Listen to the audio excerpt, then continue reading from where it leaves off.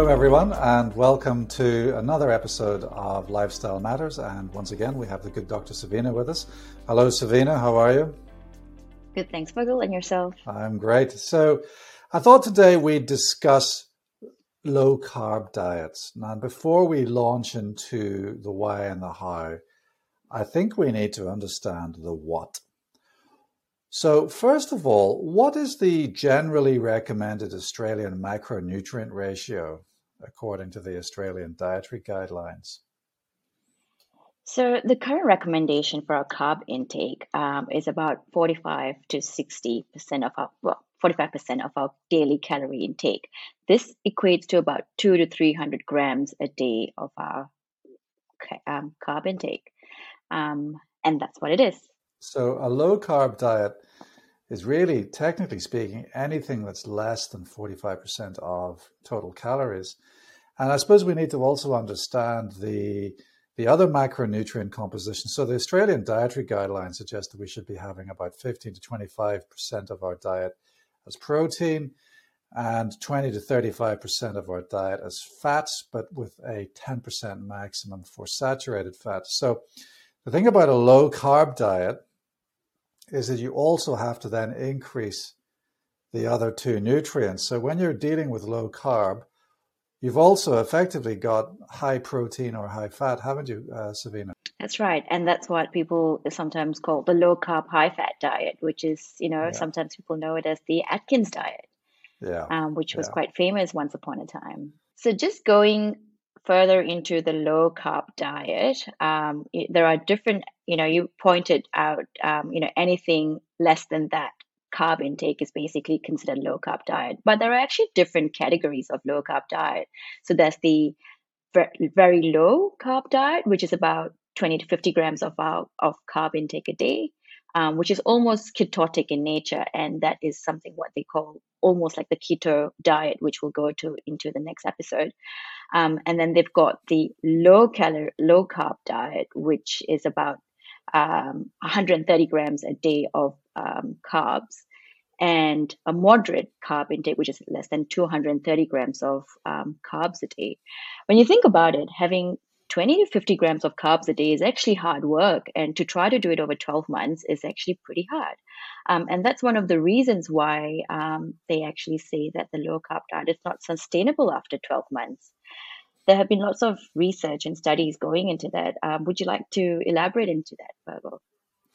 Well, there's a lot of research demonstrating the lack of compliance over time. And so people start out rigidly adhering to what they define as low carb, the 25 to 50 gram per day. And then over time, they have measured the actual carbohydrate intake of people who say that they're still adhering to the low carb diet. And the carbohydrate values are 150 to 200 grams a day. It's really, really difficult to adhere to. And the evidence of benefit for low carb, high protein diets or low carb diets in general is really limited to studies of maybe 12-week duration. And really, once you get to the 2-year mark, there's absolutely no difference in terms of real life practical outcomes, in terms of clinical parameters between low carb diets and any other diet for that matter. But take us through the history of low carbs, and when did it start, and for what medical condition was it first developed? Yeah, so it started around in the 1930s when diabetes was really identified just a few years before that. And every diabetic was placed on a low carb diet.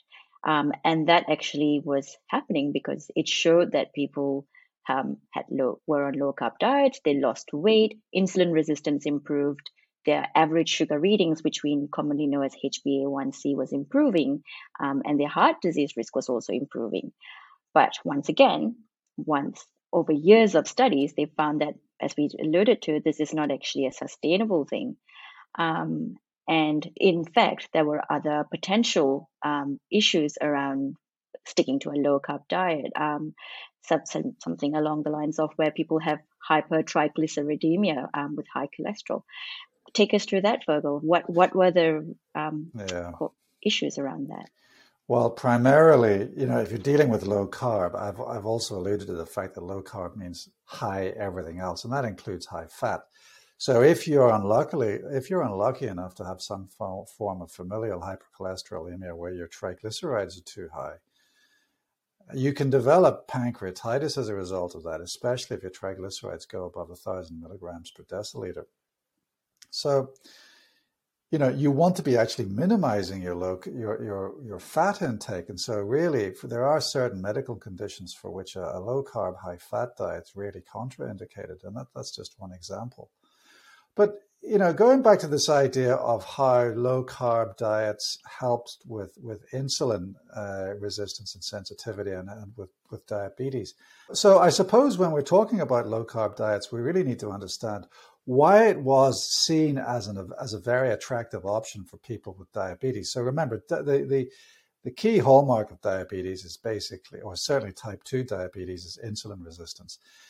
And hyperinsulinemia is actually triggered by carbohydrates, also some proteins. So the more carbohydrates that you eat, the more insulin that you need to produce.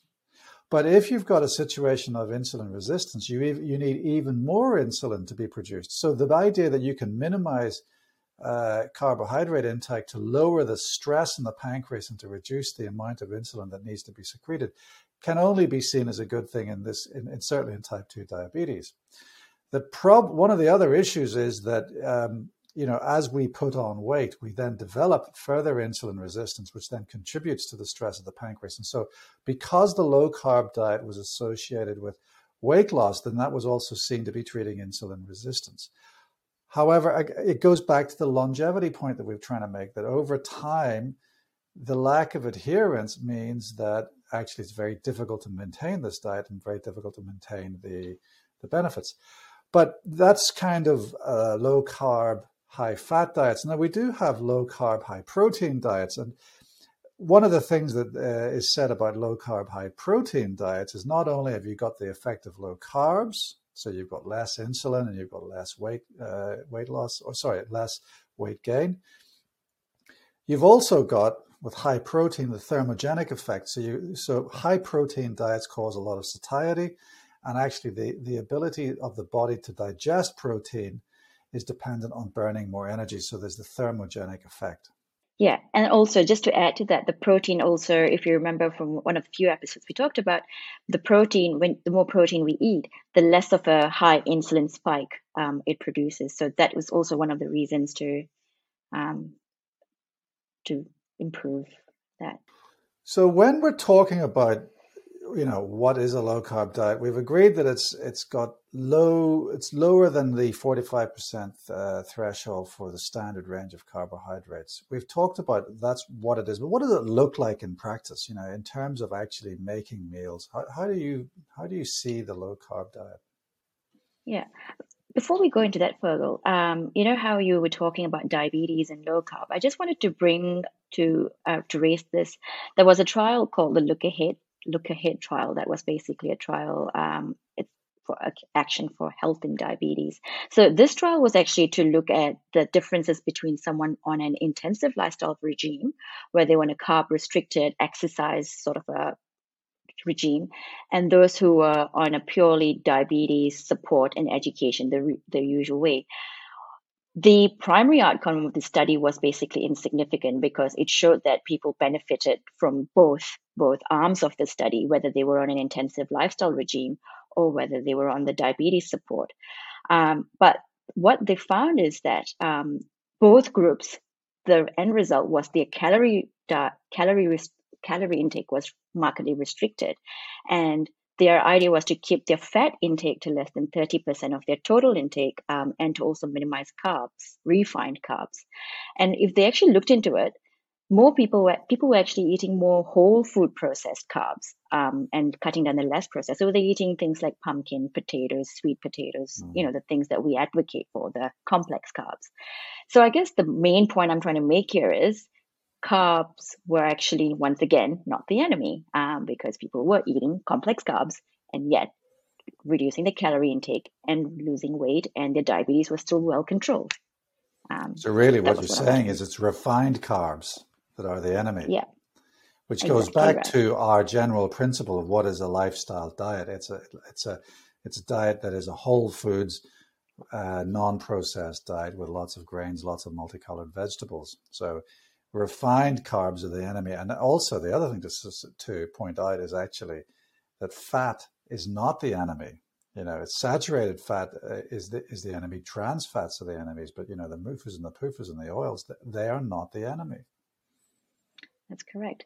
So I guess going back to your question about what does a day-to-day diet of a low-carb, high-fat diet looks like, basically, once again, it comes down to, minimizing your potatoes, your starches, eating less bread, pasta, rice, and eating more vegetables and meats. And they were getting most of their calorie intake from eating meat and fats, as what you were saying, saturated fats, essentially.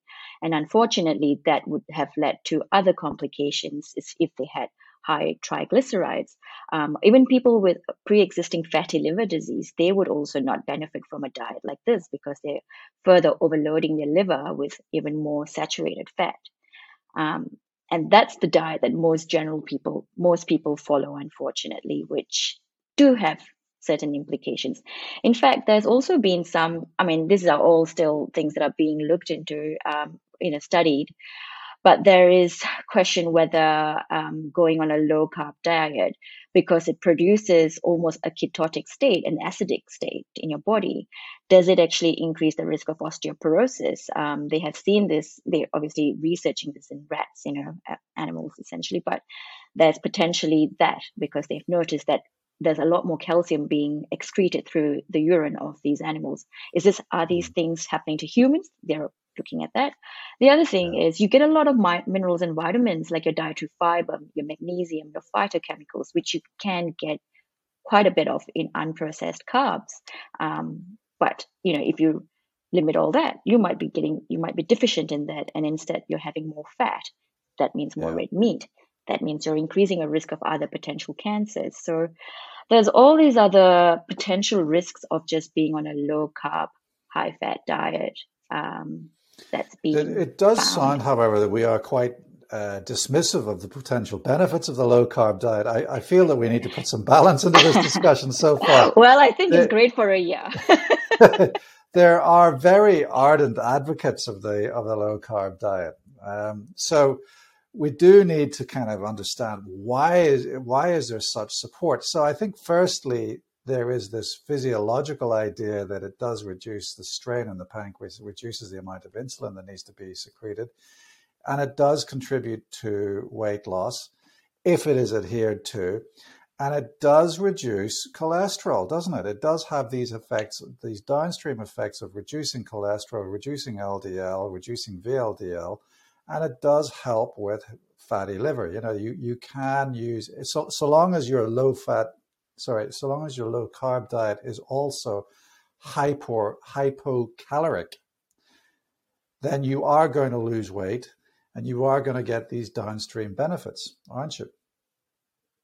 Yeah, and that's what, all those very famous weight loss programs. Jenny Craig, for example, was one of them who advocates for the high protein, low carb diet. So, Savina, what I'm hearing is that there are proponents for the low carb diet. If you adhere to it and if it is hypocaloric, it does actually contribute to a weight loss pattern. But it is difficult to adhere to. It does have some effect on lowering cholesterol, reducing fatty liver, reducing blood pressure, reducing insulin resistance. But the benefits are there's no evidence base for the prolonged effect or the prolonged beneficial effect, at least over 2 years. And it really does deviate away from the concept of a balanced whole food plant-based diet full of rich, complex carbohydrates. But I suppose this discussion has been useful to identify the fact that actually, fat's not the enemy, carbohydrates are not the enemy. It's actually saturated fat and refined carbohydrates that really we should be minimizing. And I think in the end, we just have to remember that it is whatever said and done, there is plenty of research to say it is beneficial for the first 12 months. So yeah, I guess, if it suits your lifestyle, go for it, I guess. Go for it. If it works for you, go for it. Yeah.